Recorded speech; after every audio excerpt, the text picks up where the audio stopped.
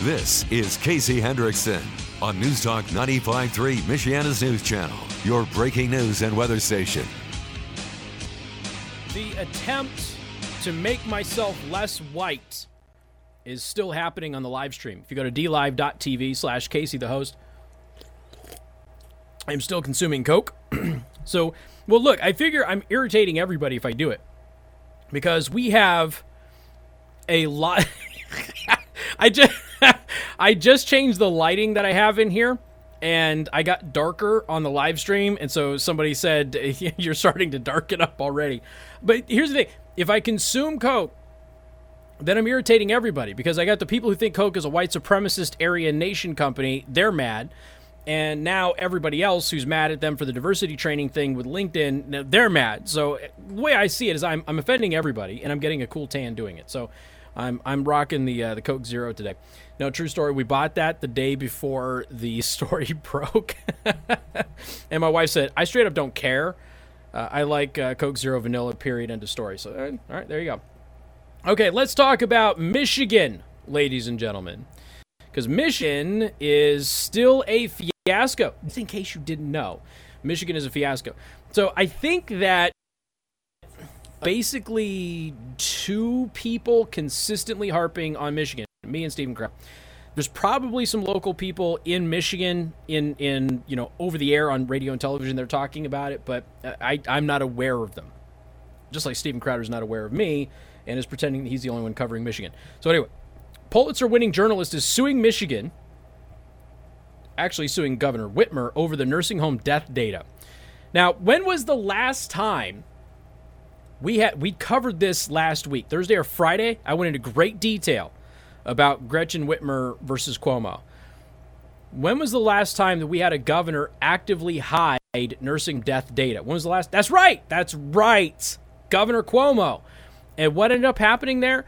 Oh, we found out that he had been cutting the nursing home deaths actually in half and hiding it from everybody. And his reasoning for hiding it from everybody is that I thought they were going to use the data against me. I mean, that's a whale of a justification, right? Hey, why didn't you give us the murder weapon when we arrested you for murder? Well, I didn't want you to use it against me. It's such a stupid argument, but that's what Cuomo said. So anyway, Pulitzer Prize-winning journalist Charlie LaDuff says that he is pursuing a lawsuit against Michigan Governor Gretchen Whitmer to gain access to data about nursing home deaths in the state. Now, they've been hiding this from everybody. Congress, U.S. Congress, actually tried to get this data, and she didn't turn it over. What is she hiding? You know darn well what she's hiding. I know what she's hiding. Chances are even liberals and leftists listening to the show right now know full well what she's hiding. And people think that my video did the Democrats use COVID as a death panel. People think that was controversial. But honestly, their behavior is making me think that I was right more and more. The Whitmer administration has not fulfilled my request or our request on the No Bleep News Hour for COVID death data. Never heard of this, but sounds cool. Like the name. For COVID death data that may shed light on the true extent of the nursing home devastation. This, in my opinion, is a violation of state law, and more so, and this is not an opinion, it is a danger and a disservice to our institutionalized elders who have borne the brunt of the suffering and continue to bear it. That's what LaDuff said on his program recently. Now, I have not heard the program, but I have to tune in on this. This is pretty cool. So Steve DeLay, the lead policy lawyer on transparency and open government in August, and well-regarded Mackinac Center think tank here in Michigan, they have agreed to take our case to sue the Whitmer administration for the death data in these nursing homes, LaDuff said. Good. Now, again, this is where you can easily spot if you have confirmation bias or tribalism, right? And this is mostly directed at you liberals out there for just a second. I just want you to bear with me, okay? What logical reason would a governor of a state have for not releasing data on nursing home deaths during COVID? What logical reason would there be for that? Now, if you have one, let me know. Maybe I haven't thought of it. Now, for the most part, I'm a pretty open government type guy. I want as much information available to the public that's not classified as possible.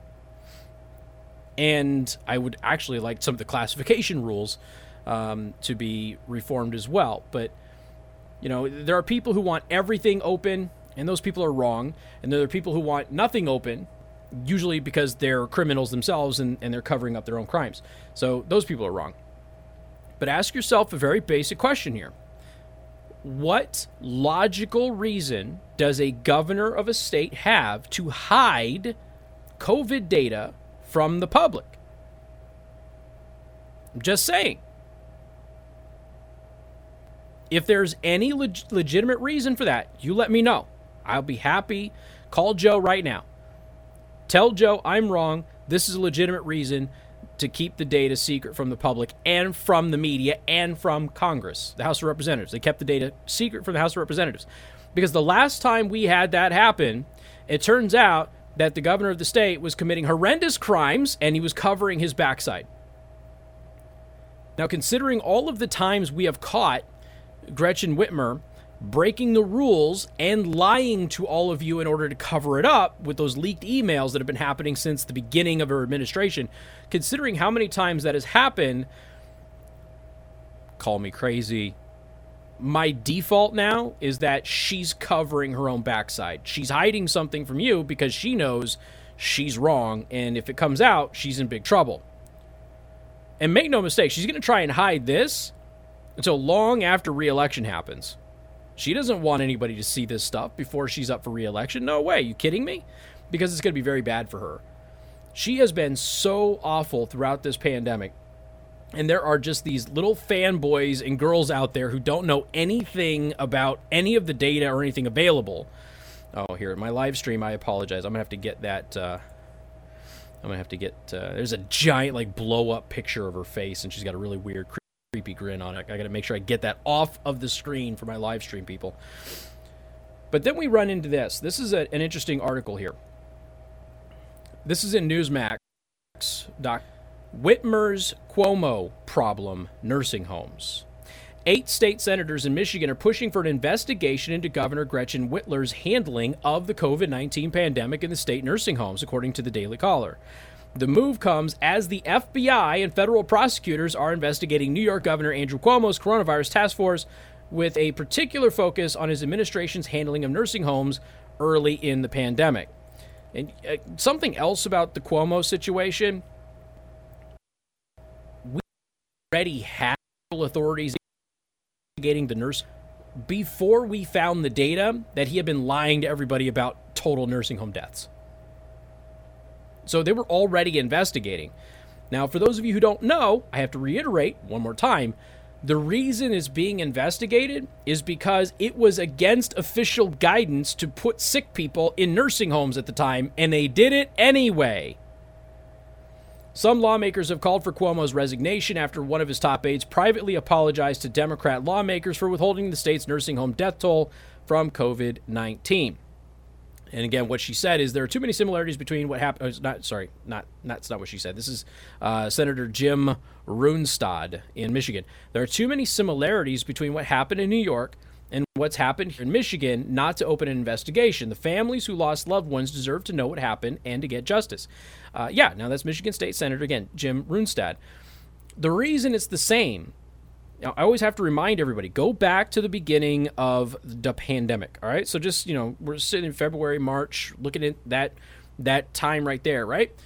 It was right about that time we started to see that she didn't really know what she was going to do when it came to the pandemic.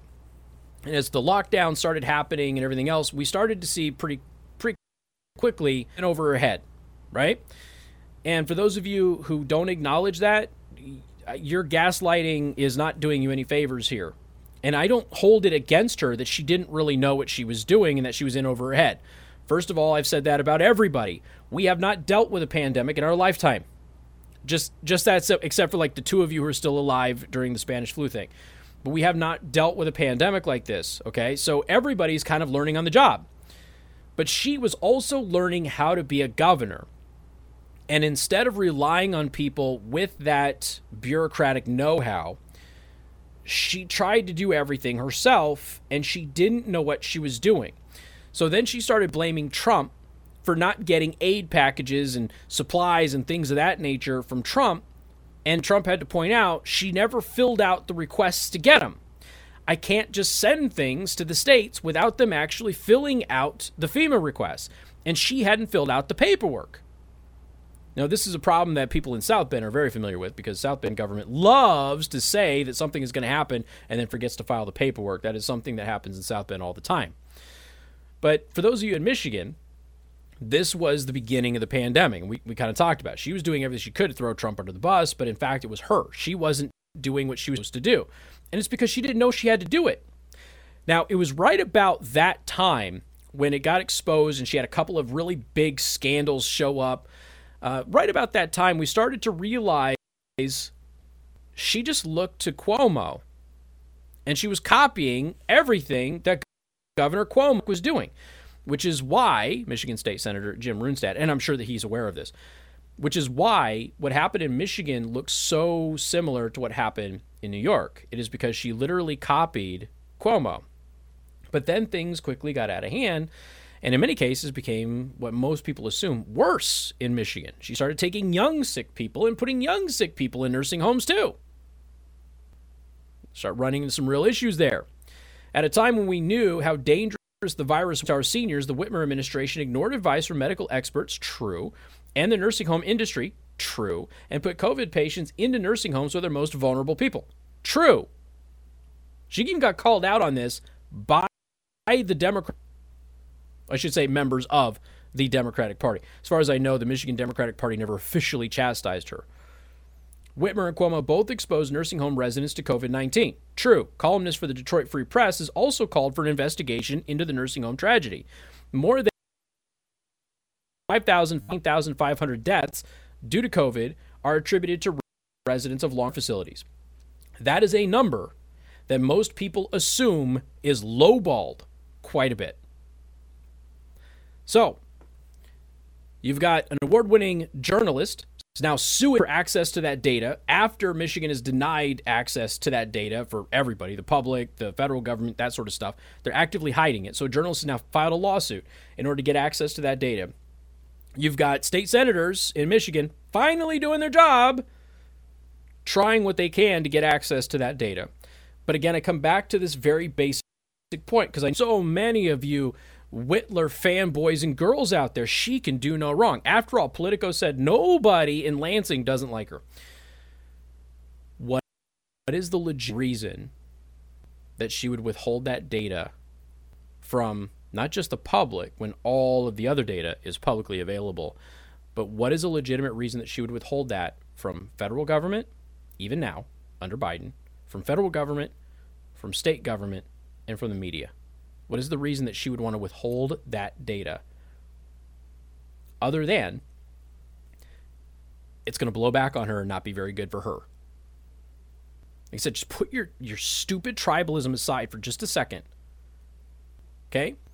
Take off the Democrat hat for just a second. Whatever mental gymnastics you have to do in your own head to convince yourself that Gretchen Whitmer did nothing wrong, stop it right now. And just question, if it's not a big deal, nothing wrong, why has she been actively hiding it for months? More coming up, 95.3 MNC.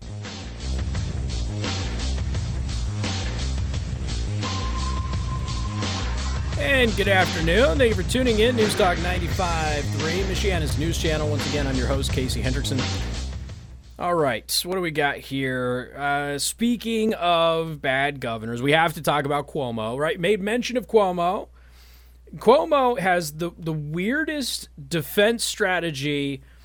Who was it recently? It was one of the celebrities during the Me Too movement that made one of the dumbest moves ever. I can't remember who it was, but I remember doing the story and going, why would you release a statement corroborating the allegations against you. Now, I mean, for the record, I'm glad that they got what they deserved, but it was the same time. It was like, why would you do that? You've been accused of something, you've denied it, but then you just issue a statement basically saying, well, if I did it, you know, I'm sorry. It just didn't make any sense. But one of the celebrities who was being accused during Me Too did that. And I remember doing a whole bit about how ridiculous and how bad that person's publicist was. So anyway, Cuomo, right? Not only does he have the nursing home death thing to contend with, and there's a really good article in Newsbusters with a timeline of all of this. And a lot of folks who are just kind of tuning in, you know, to real news like this are just starting to figure out, oh, wait a minute, hold on a second. There is a whole history here other than what just happened. And they keep forgetting that he's already been caught lying about nursing home deaths going back to the middle of summer, right? So this is not anything new. It's not like it came out of left field. We've got statements from Cuomo misdirecting people and misleading people about nursing homes and COVID policy in New York. And again, part of look, his ego. Okay, he's not a bright guy. Andrew Cuomo is I don't know that I would categorize him as an idiot, but he's not bright, and I think he's slightly smarter than his brother, who is clearly dumb. Beyond that, okay, so you're just saying that because you disagree with their politics. No, I've listened to both of them talk, or in this case, I've listened to both of them conversate for more than 5 minutes, and it's pretty clear at that point in time what you're dealing with. But they're influential because of their family history and the ties to the mob and all that stuff, but I digress. So Andrew Cuomo released a statement, right? After denying all of these sexual harassment allegations, the guy releases a statement apologizing for his behavior, okay? Saying that he didn't mean for any of that to come out that way. So basically what you're saying is you're admitting your guilt. But he also confirmed the woman's timeline. What are you doing? He confirmed the woman's timeline. Okay, one of my live streams was like, no, Casey, he is an idiot. The fact that he confirmed her timeline, I suppose, confirms that he is an idiot. I think that's this guy, he confirmed her timeline. And then he tried to say, well, we were never alone. Look, here's proof. When we were on the plane, we were never alone. She never said you were. She never made the claim that you were alone at all. And this guy is trying to do strip poker with her and inappropriate touching and that sort of stuff. I mean, it's bizarre that his defense is essentially to confirm what she was saying, or at least the time frame that she was laying this all out was accurate. It's just a bizarre way to defend yourself with this scenario. But you got multiple accusers now, and you've also got witnesses that were not victims who are standing by what they're saying. So it's been long rumored that he was a person who conducted himself that way. And I don't think that anybody is really super surprised by that. Even AOC is like, yeah, we should probably throw him out of office.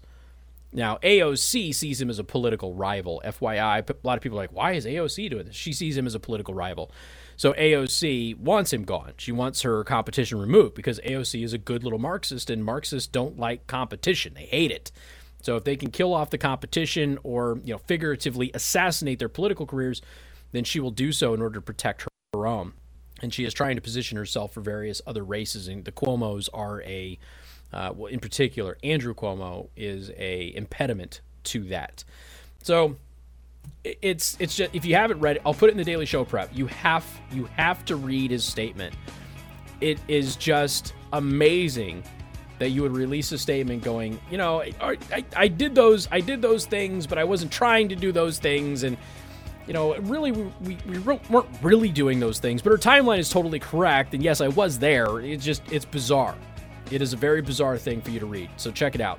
All right, we'll put this in the Daily Show prep again at theburningtruth.us for after the show. More coming up. News Talk 95.3, Michiana's news channel.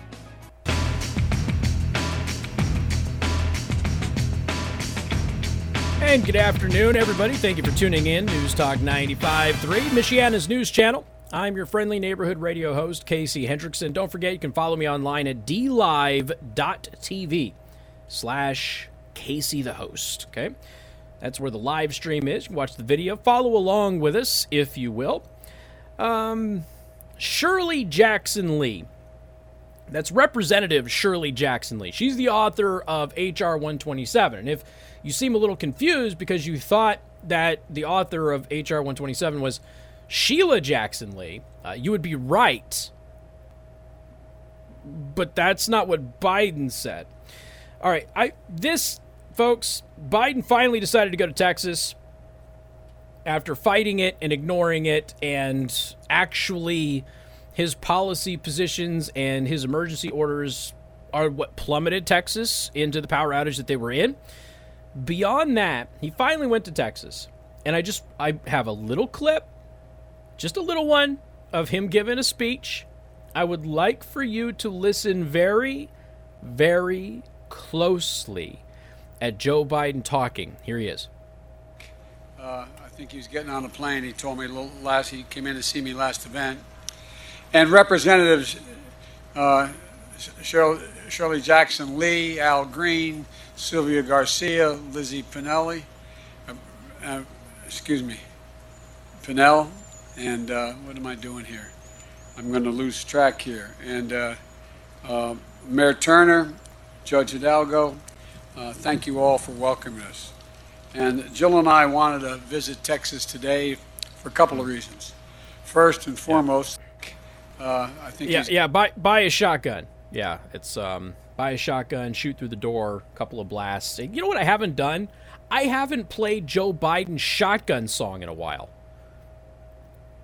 It's been a while since I played the shotgun song. I think I need to play the shotgun song at some point, maybe today. Folks, look, I'm not the one saying it. Joe Biden's the one that's running around giving speeches where he says, I wake up every morning and look at my wife and go, where are we? This guy said, Shirley Jackson Lee, who is actually Sheila Jackson Lee, he did get Al Green right. Okay, that's good. So he can't be accused of racism there, but Shirley Jackson Lee she's a race baiter herself. Sylvia Garcia, Lizzie Pinelli, Pinell?